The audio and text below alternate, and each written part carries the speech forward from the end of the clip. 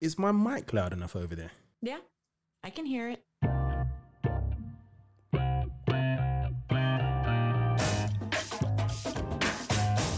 And welcome to another episode of Steph's Status Update. I am joined by the fabulous Kelly Fabiano. All the way from I don't know where. So you need to tell me where you're from. Let us know. Help. I'm from Los Angeles, California. Brilliant. And what time is it over there right now? It is just past 9 a.m. in the morning. My day's just beginning. So to give you an idea of the time difference, it's 9 a.m. over there and it's 5 p.m. over here. So once again, crossing the time zones with these podcast episodes. So Kelly, tell us a little bit about who you are, what you do. Okay. So I am a life coach for exhausted moms. I'm also a death doula and recovering from working in corporate America. Okay. I know people are going to be like, a death doula? What is that? So please explain what a death doula is. Yeah. So, well, it's a lot of things, but in general, it's just providing non-medical support to the dying and their families. Right.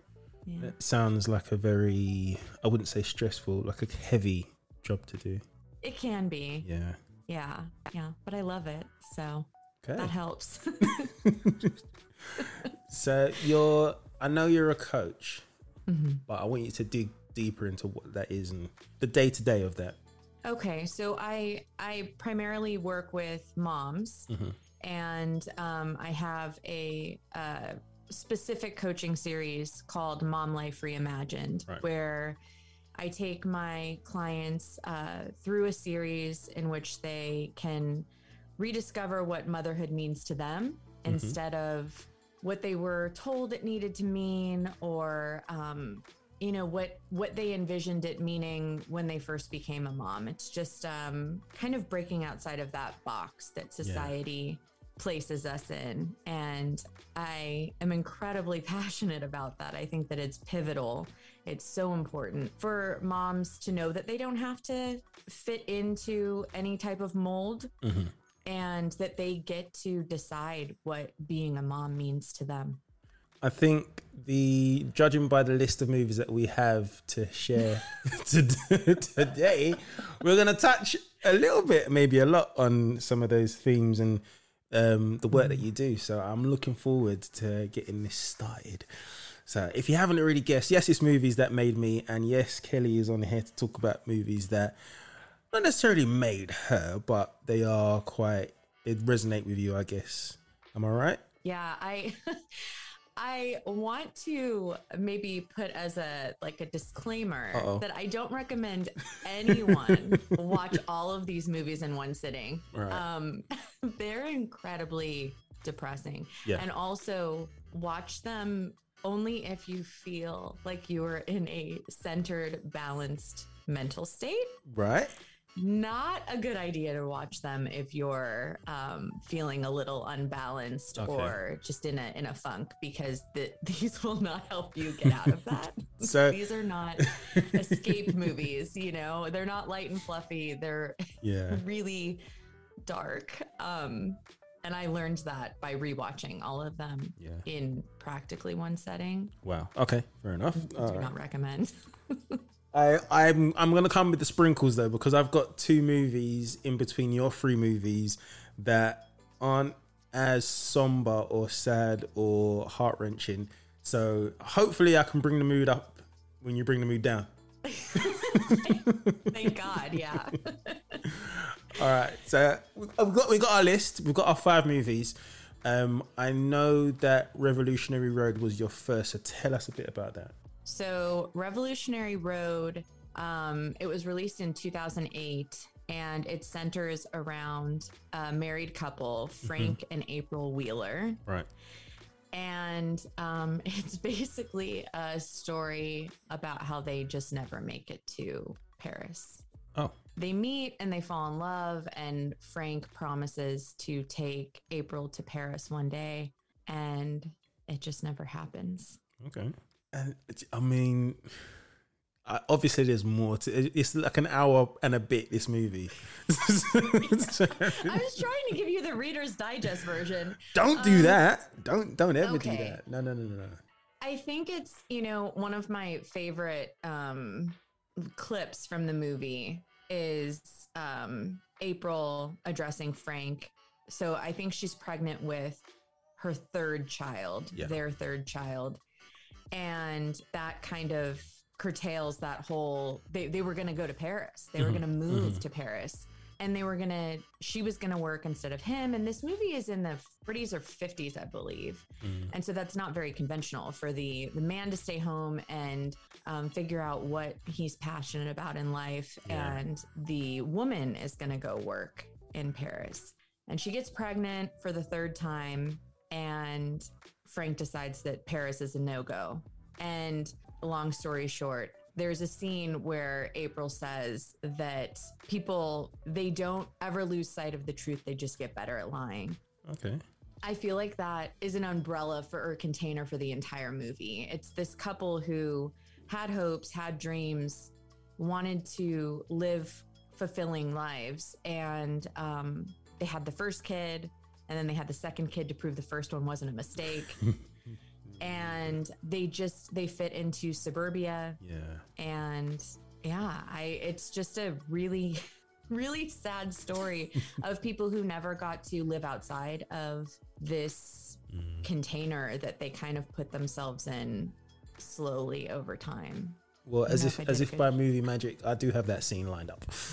And I'm gonna play that scene so everyone can listen to it that you're talking about. Here you go. Tell me we can have a different life, but don't make me stay here, please. We can't have the baby in Paris.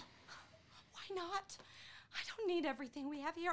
I don't care where we live. I mean, who made these rules anyway?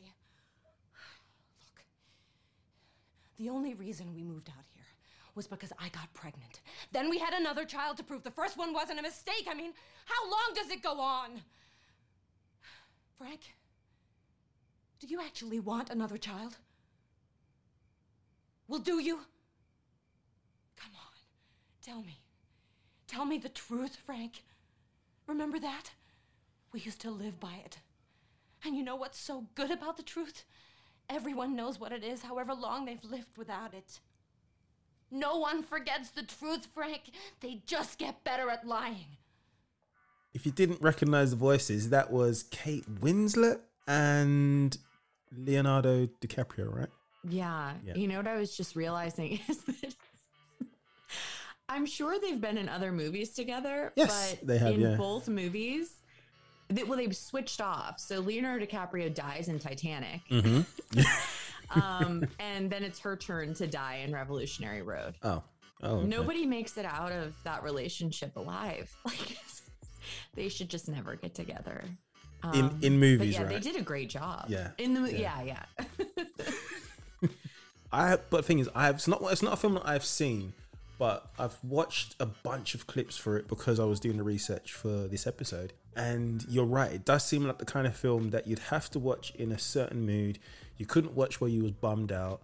I mean, you wouldn't really want to watch it if you was in a good mood anyway, but just that kind of midpoint where you're like, I could sit through this movie even though it's not a happy movie per se. Mm-hmm. Yeah, I think that I think that they both had decided when they got together that they were going to break the mold. They were going to be different. Yeah. And they were so afraid of becoming what they ended up becoming in the end. And I think that goes to show that we can all, and most of my clients come to me saying, I was keenly aware of what I didn't want to be as mom. Mm-hmm. And that I didn't want to lose myself. And I didn't want to live to someone else's standard. And here I am doing all of those things. How did I get here if I was so afraid of it to begin with? And it's easy, unfortunately. It's easy to fall into the mold, and it's hard to not. How dark. I know. I'm trying to line out. Bring down the mood. Don't do that when you can. It's all right. It's your episode as much as it is mine. But I do understand that. I do get that. We tend to, and it's not always because our parents or people before us did it. It's just sometimes in trying to navigate your way through life, you end up doing the exact same thing that someone else did, or your friends did, or your family did, or your parents did. And because it's so easy to fall into that mold, it's difficult to take risks and get out. Because what are you risking, really? You're risking your family, you're risking your finances, you're risking your peace of mind, sometimes even your sanity. So I can totally get why people just stay stuck in a rut, even though they don't realize they're stuck in the rut. They're just in it, and it makes them depressed. But it's what they know. I mean, how can you really change what you know unless? I mean, sometimes it takes a really drastic, dramatic life experience to bump you out of that kind of grind, and not everyone has the luxury of having that and being able to pick themselves up after it. So, but that's just me spinning plates as best I can. That's great. No, spot on. I'm gonna. I know you're saying you're bringing down the mood, so I'm gonna try and push it up a little bit. And I really don't think you have. I think people would want to hear and listen and think about these kind of situations in life. But I'm going to talk about bad moms. And I say moms weirdly because over here we don't say moms, we say mums. But I can't say mums because it's not spelled, it's spelled bad, M-O-M-S, bad moms. So Bad Moms is a film about three mums, three friends who get together occasionally, and sometimes in this film quite regularly, and just have all kinds of misadventures.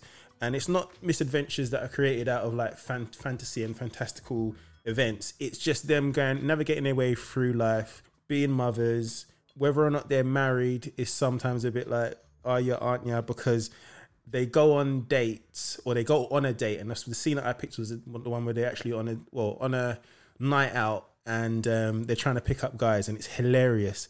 But the reason why I say they're quite honest is because there's another scene where they're in a toilet, in like a bathroom, and they're talking about penises and sex, and it's just the level of confidence that they have to just talk about things that are so taboo is quite refreshing. But I get why you would name the film Bad Moms, but in actual fact they're not really that bad. They're just not your conventional run-of-the-mill mum is supposed to be, not necessarily chaste, but mum's supposed to be well-to-do and doesn't say those kind of things and doesn't swear and doesn't get angry. One of Mila Kunis's character, she works with a bunch of young people. She's in one scene, she says, like, I'm 32 years old, I'm the oldest person here. And when you watch that scene, the young people really look stupid. They say stupid things, and you can see her she's just hating her life working at this place with all these kids. And it reminds me of how I am sometimes when I'm around people that are younger than me, more than 10 years, and they say things, and I just think to myself, flipping hell, really? This is the most important thing we can talk about right now. But I forget that I'm that much older than them, and maybe when I was in my 20s or my teens, I was talking about similar things or the same things. So, and I probably can draw experiences where I've had where older people look at me like, you're a fucking idiot. You are definitely an idiot. I know I said I wouldn't, but I'm swearing on the podcast. I'm allowed to. We can do explicit language in this podcast. So, anyway. Nice. Anyway. Give me your thoughts on Bad Moms. Well, I thought it was interesting. We had talked about this just before. Catherine Hahn, she's in Revolutionary Road too. Mm-hmm. God, she's an extraordinary actress. Yeah. Because she plays in Revolutionary Road, she plays this very, very put together, very prim and proper mom. Yeah. And wife.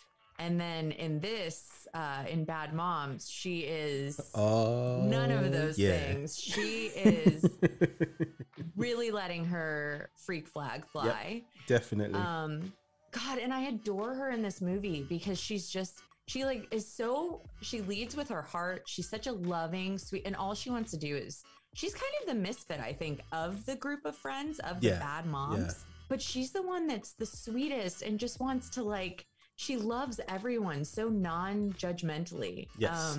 Yeah, I thought, I mean, the movie's hilarious. I think that there were some points in there where I was like, I'm glad the kids survived because they were like going on benders and Yeah, stuff. they were. It's like some of their kids were a little on the young side, but I also get like they also, while getting wasted and going through all of their misadventures, they were still really good moms, quote unquote, good moms. You know, they were just also individuals, which is not something that we're used to seeing. And is it Christina Applegate, I think, is the Kristen villain. Bell. No, is it? Oh, do you know what? I think it was trying She's the villain. She's like the PTA. Okay. Like, oh my God, Kristen Bell. That is why I do what I do, because watching her as a mom is exhausting. Like all of the children, how many, she has like, does she have twins or triplets in that movie? And like her husband is such a douche. I can't. But of the three, she's the I think she's the more naive one out of the three of them, isn't she? Or am I getting that wrong? Yeah. She's the most innocent, and it's a stretch for her to let loose. I loved her. I love her in everything she's in. But I've seen her in a few things recently, actually. The last few things I've seen with her in were the series, which ended, I didn't think it ended quite well, but the series called, and forgive me if I get the name wrong, The Woman in the Window Looking at the Woman Across the, something like that. It's a really long name for a series, but she sits in her house watching the neighbors, and then one of the neighbors gets murdered, but she's an alcoholic, so no one believes her. It's just like 20 odd minutes each episode, give or take, and it's good and it's not so great. But then I did see her in something called, I forget the names of everything, but she's couponing in this film, and she's got a friend who coupons too, and they do this elaborate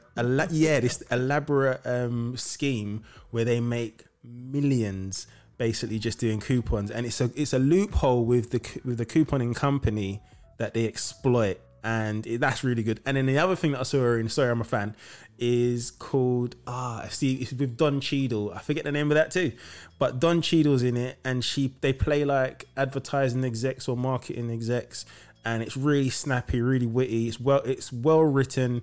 But I forget on all the names of these things, but she's always good in them. She's probably one of my favorite actors at the moment, for sure. I'm surprised you didn't bring up The Good Place. I forgot about that. Do you know, I saw some of that. I didn't finish it though. I forgot all about that. She's good in that too. Yeah, my husband told me I had to watch The Good Place. It was after it had ended. He would keep bringing it up incessantly. I was like, I'm not watching it. I'm just not. It became like a just being stubborn. I just didn't, because he kept mentioning it. I wasn't going to watch it. And then I finally caved. And it's hilarious. Yeah. It's so funny. Is it Ted Danson is? Yeah. Well, I guess he's the devil, not God. I feel like we're giving so many spoilers away, but it doesn't matter because this is a movie podcast, and people should have listened. The films are going to be on the episode description. If you haven't seen them, that's your own fault. If you're listening to this and we're giving away stuff, I can only not apologize. I'm not going to. Yeah. It's not going to. I can only not apologize. It's not going to happen. I'm not sorry. But I want to play this clip from Bad Mums. I'm going to say it Bad Mums because I can't say it Moms because it just sounds funny coming out of my mouth, my British mouth. So here's the clip. Here you go. Hi there. Hi. The seat taken? Yes. I mean, yes, no. Like, yes, sit, please. Yeah. What do I do? Just ask him about his hobbies. Hi. Hi. I'm Amy. Braden. Braden, nice to meet you, Braden. Nice to meet you. I like your wedding ring. Shit. Okay, you see that it's a funny story. I was grocery shopping and I found it on the floor and I picked it up and then I put it on. I'm gonna sit somewhere else. Okay. Oh, maybe next time try it without your wedding ring. Oh, that's a great idea. Yeah. Hey, ladies. Hi. Where are you coming in from? We live in Westbury with our kids. Great. Forget it. I'm really nervous, you guys. I know. There is You're doing there is great. so much cock in here. Yeah. That if you literally just try to act half normal, and you are gonna get laid. Just don't be such a mom. I like the way Mila Kunis. He goes, shit. I like the way she says it. Like I like the comedy timing of just the way she says that makes me laugh out loud every time I listen to that clip or see it. It's hilarious. Yeah, that's good stuff. I like that. If you could just act halfway, half normal, we'll be fine.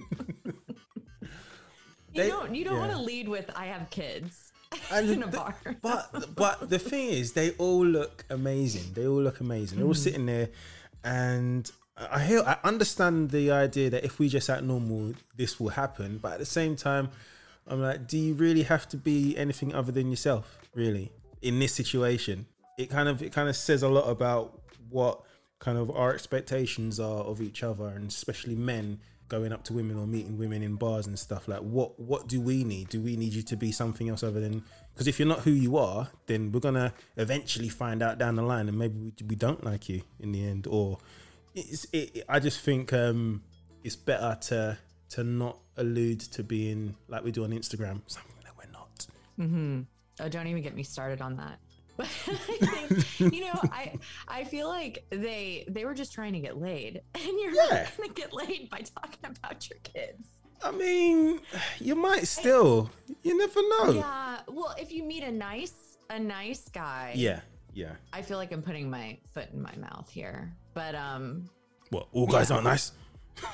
Well, not all of them. I'm playing devil's here. I'm being facetious, but yeah, no, I agree. I agree with you in no situation. I mean, especially with younger men, and younger men, they tend to have expectations that sometimes are a little bit elaborate when it comes to women.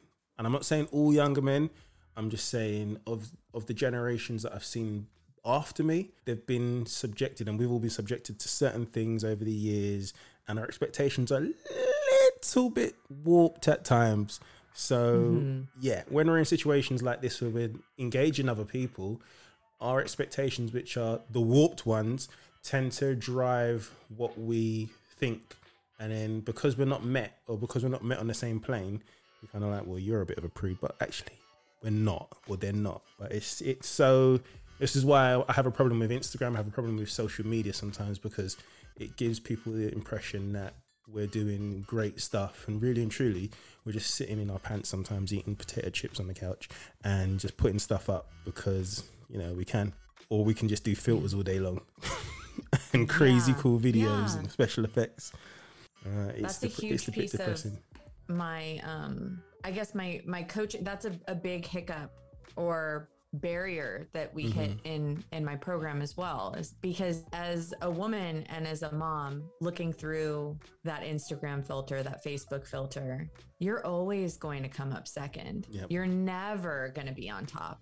You're failing always if you look through that filter. Like I said, don't get me started. You can really soapbox that one. Do you know what? I know you want to, and I want you to. That's why I keep going quiet, because I want to let you out your cage. But that's what all of these movies are about, right? Uncaging. But I'm gonna leave the floor to you. This is our third movie we're talking about, but your second movie choice. I want you to take it away from me. What is it?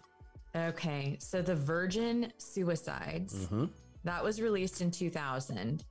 And I realized I watched it at about the same age. I'm dating myself here, but I watched it at about the same age as the 5 daughters that they were in the movie, rather, while rewatching it.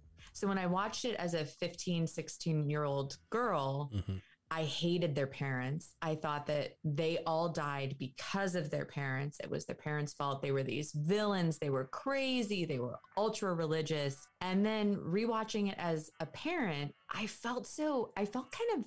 didn't feel as bad for the mom, but I felt really bad for the dad. He's like this science nerd that's just trying to be the best dad that he can be. And spoiler alert, they all die. They all kill themselves. Yeah. All 5 children. First is the youngest sister, Cecilia. She kills herself. And then the remaining 4, less than a year later, all kill themselves. Okay. Happy stuff. Happy stuff. I mean, is it really though? I'll tell you, I was actually the most reluctant to watch this one because when I watched it as a teenager, it kind of it hit me in a really, the movie stuck with me out after watching it. It was this heavy, like, I don't even know how to, but watching it this time around, I saw there were bits of comedy and levity in there that helped to not make it as psychologically draining. But yeah, I guess I didn't give a explanation of a synopsis of what the movie's about. Did I? No, but you are sort of in a way doing it right now. And so the movie is about the Lisbons. That's the name of the family. And it's a family of 5 young girls. They're all about a year apart in age. And their parents. And their parents are fairly conservative. And I don't really know why Cecilia, the youngest one, killed herself. I was actually, that's probably for another time, but the younger sister kills herself, and it kind of brings them all into this place of, well, how do we keep this from happening again? Yeah. And just like we were talking about earlier, it's that fear of it happening again that almost facilitates it happening again. And these girls are all very young. Like the oldest one, I think, is 17. Oh, okay. When they kill themselves. It's just a glimpse of the year between the youngest sister and the remaining 4. What happens, and I guess the like catalyst to the last remaining 4 ending their lives was they went to a prom, or a homecoming, which they were never allowed to do. And one of the sisters, Lux, who's played by Kirsten Dunst, she doesn't come home that night. Okay. She ends up sleeping with a guy, and then the family cracks down. They pull them out of school, they take away their rock and roll records, and they can't leave for 2 weeks. But in that 2-week period, they devise a plan to all end their lives. Jesus. Okay. Yeah.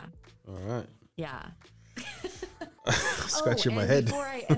And this story is told through the lens of these neighborhood boys that adore them. They're a mystery. The Lisbon girls are a mystery to these boys, and they're just like enamored with them.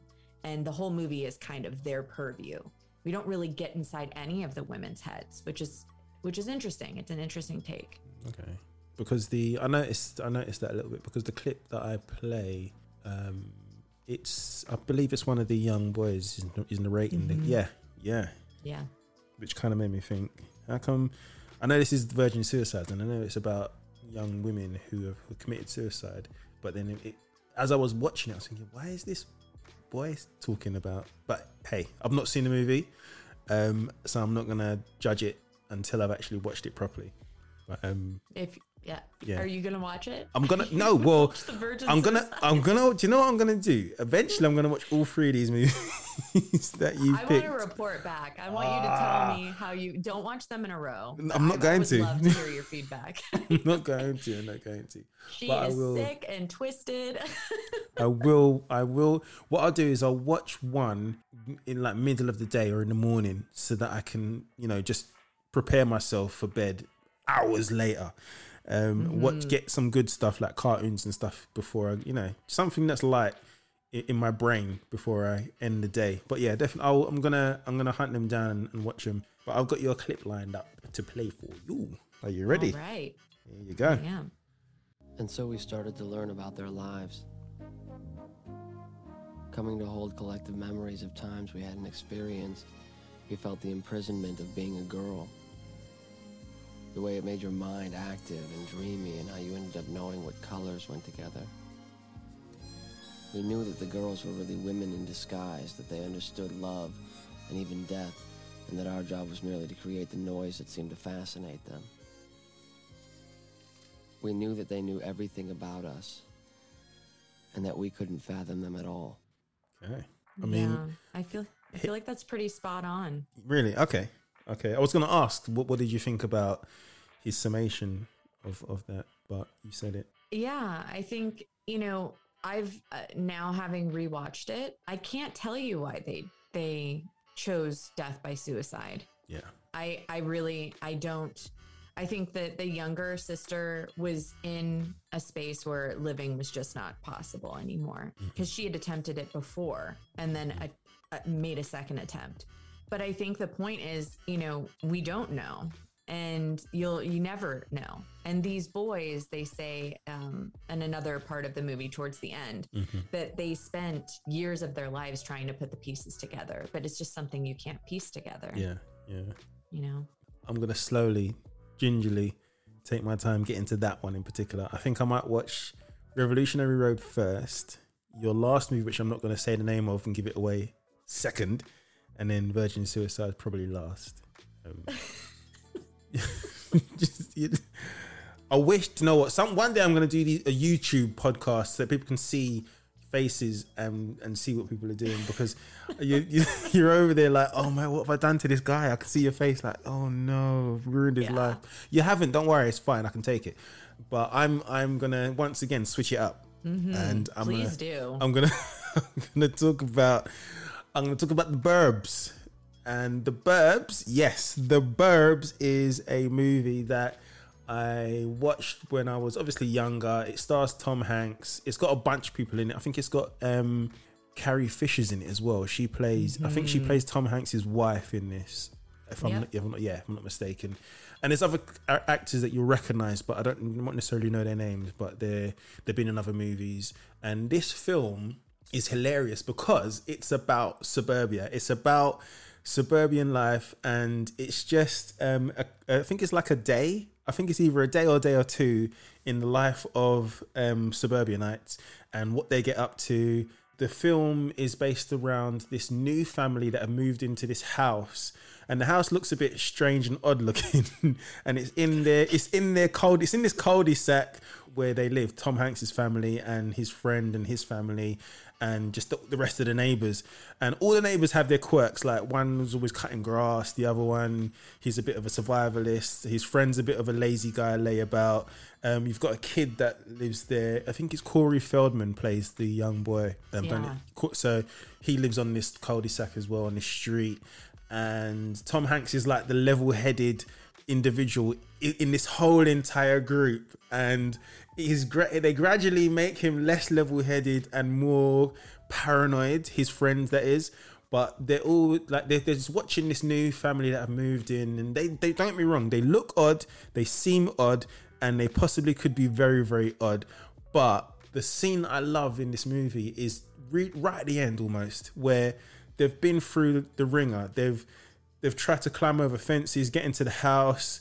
They've done all these kinds of weird things to these people, not necessarily to them, but to the property to get in or to find out more information.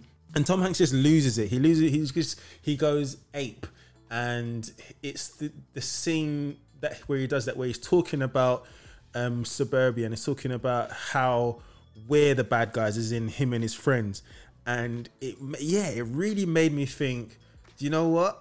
Sometimes when we live these lives that are just in these little bubbles, we tend to forget what other people are like, what they're going through, who they are, and we sort of, just assume and judge really quickly. And that's exactly what's happened in this movie. But spoiler, but they were absolutely right. Right. There was not like this. These people were weird because they are weird. They were strange because they are strange, and they were doing horrible stuff.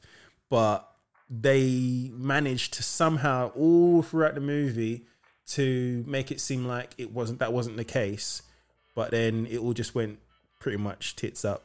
And then you don't find this out until the very, very, very, very end of the movie. So I'm gonna play the Tom Hanks clip because I've just set it up, but I want to get your opinion after the clip's been played, and just because I know you're sitting over there, you're laughing, and I'm like, this is mine. I'm taking this one. Burbs is mine.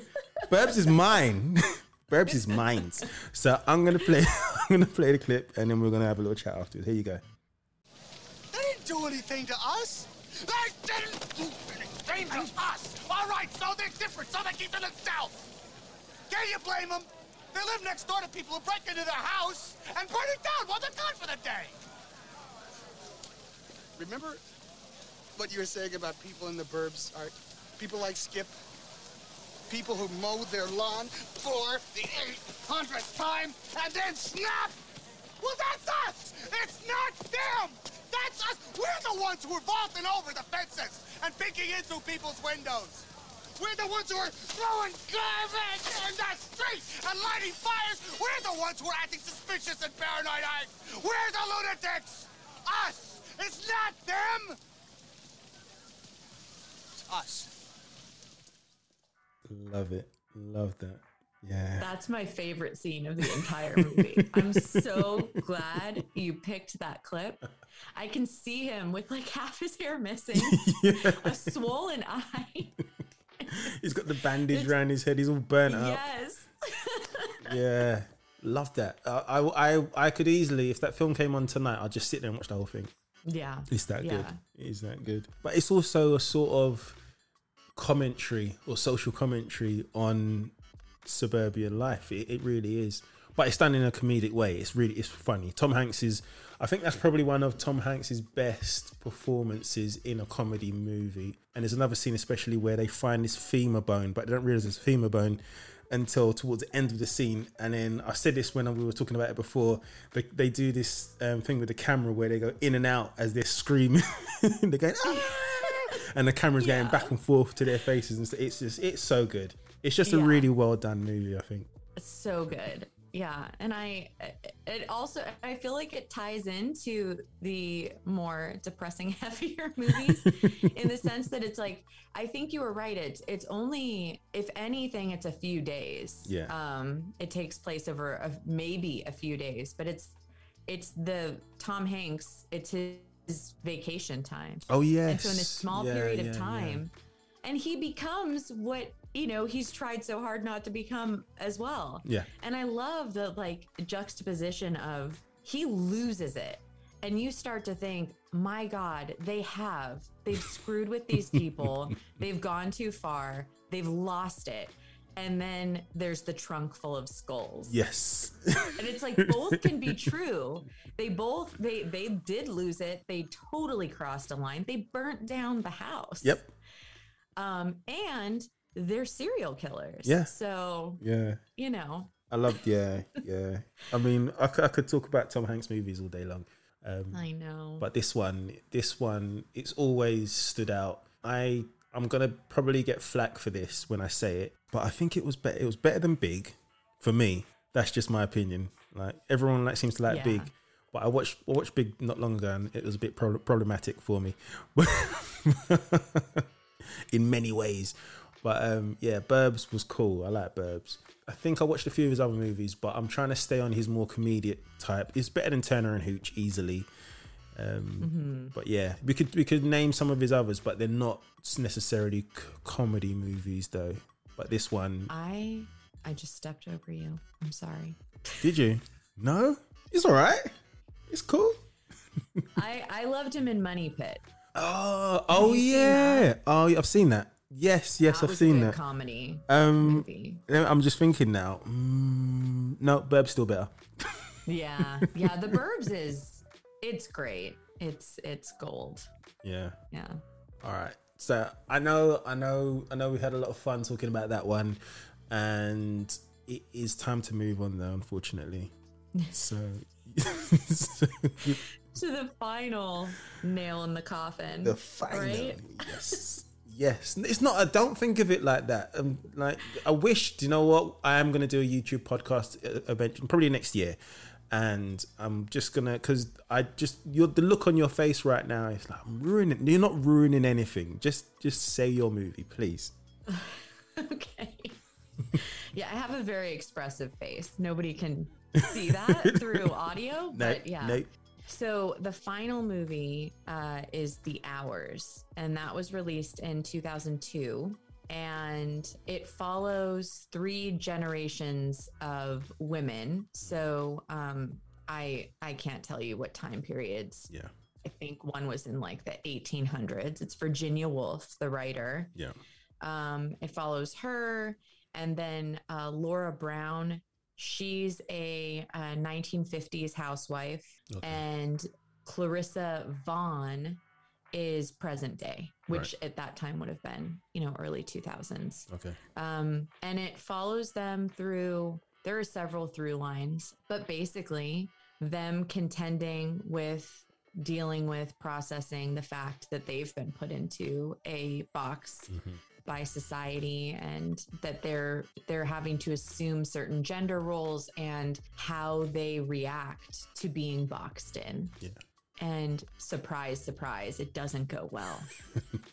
Does it ever? So I think one of the interesting pieces here is I think there's their sexuality comes into play. Yeah. All 3 of the women are processing the fact that maybe they're not heterosexual at different periods of time. So you have Virginia Woolf, who, in the 1800s, that's a no, that's a hard pass. Same with 1950s. Laura Brown kisses her neighbor, and it becomes this we don't talk about it. Yeah. And then Clarissa Vaughn is a lesbian who's out and has a partner for a very long time. Actually, she might not be lesbian. She might be bisexual because she dated or was married to, had a relationship with Laura Brown's son. Yeah. So that's how it all kind of comes into, all the periods of time kind of come together. You can't see my hands, but I'm doing a lot of gesticulating and you can't see. No. So anyway, yeah. Sometimes when I don't know much about a movie, I will do a little bit of research. And what I came up with was that this movie in particular, like you said, focuses on 3 women of different generations whose lives are interconnected by the 1925 novel Mrs. Dalloway by Virginia Woolf. And then there's Clarissa, like you said, Meryl Streep, and she's preparing for an award party for her age-stricken longtime friend and poet, Robin Harris. In 2001, Laura Brown, who's more a pregnant 1950s California housewife in an unhappy marriage with a young son, and Kidman herself in the 1920s England, who is struggling with depression and mental illness while trying to write her novel. So it sounds like a movie that's happening obviously in 3 different time periods, but it might be jumping all over the place. But because I haven't seen it, I'm quite confident that it doesn't do that. That it's smooth and it's effective. And I'm gonna have to watch this now, because the more I read about it, the more I'm like, all right, that sounds like an interesting concept, because it's 1923, 1951, and 2001. It's based around, actually. Yeah, that makes sense. So not 1800s, early 1900s for Virginia Woolf. Yeah. And her book does kind of tie it all together.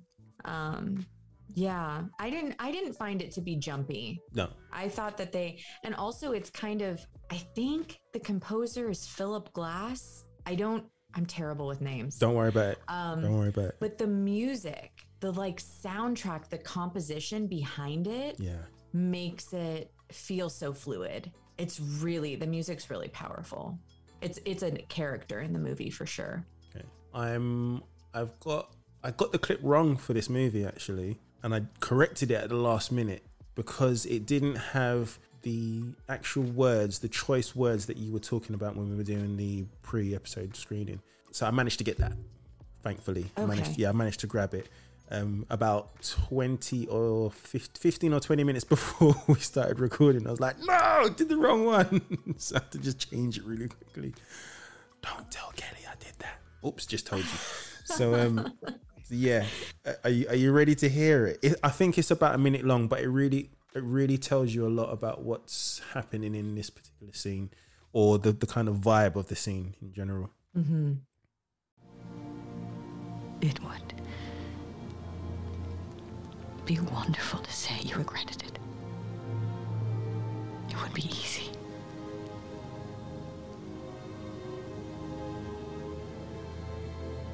But what does it mean? What does it mean to regret when you have no choice?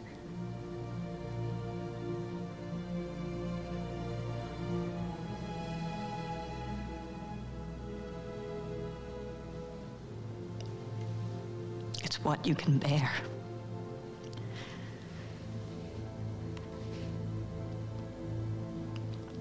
There it is. No one's going to forgive me.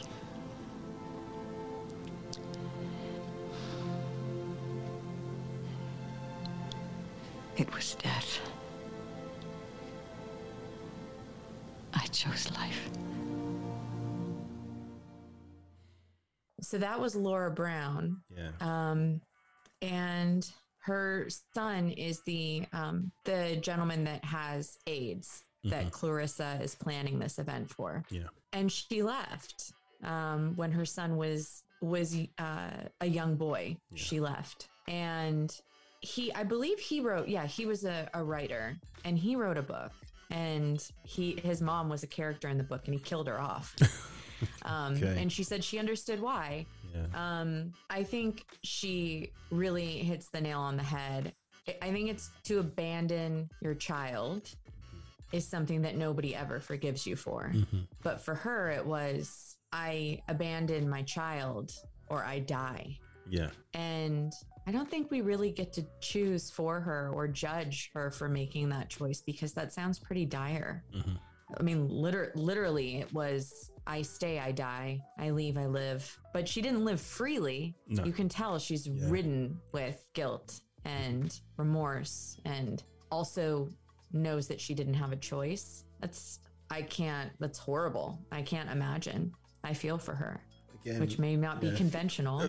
Listen, that's how you feel. I'm not entirely, because like I said, I haven't seen it. And sometimes when I go into these episodes, especially if I haven't seen a movie, it's really difficult to talk about it. But for whatever reason, from the research and the scenes that I watch, I get the general overview of a lot of what these movies are about that I haven't seen. And it makes me, because I've got a list now. I've said it in the other podcast previously. I've got a list of movies and it's been getting longer now, that I'm going to have to go back.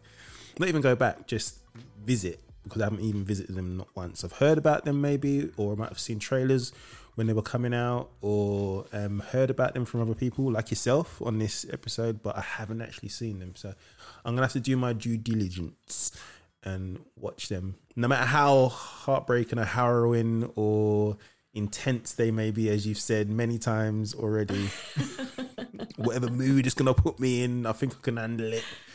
But yeah, they're going to have to get seen. Yeah, well, I look forward to hearing your thoughts on all three of these real upbeat, happy-go-lucky movies.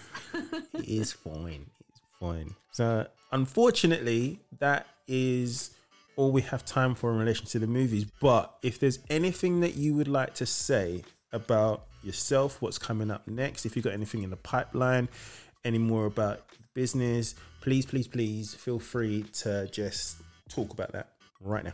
Okay. I'm really, really excited about my Mom Life Reimagined coaching program. That's just, I can't wait to just dig in with all of the moms everywhere. I just wish I could reach everyone and work with everyone, because I just think that it's so important. It's a one-on-one coaching program, so it's private coaching between me and the client, and it's done over Zoom. So you can be where you're located, or you can be in California, and we can meet just the same. So if anyone's interested in that, I'll send you the link to my website. Yep, and that will be discovery call. In the episode description as well. So anything that Kelly talks about in relation to the business, or any links that she has, they are going to go into the episode description. So even if you get like 7 minutes into the podcast and you're like, I don't even like the sound of your voices, at least press the links to Kelly so you can get to know a bit more about her business. But yeah, that will be there live and direct for you to tap into if you're interested. I'm sure people will be there. Great. Thank you for that vote of confidence.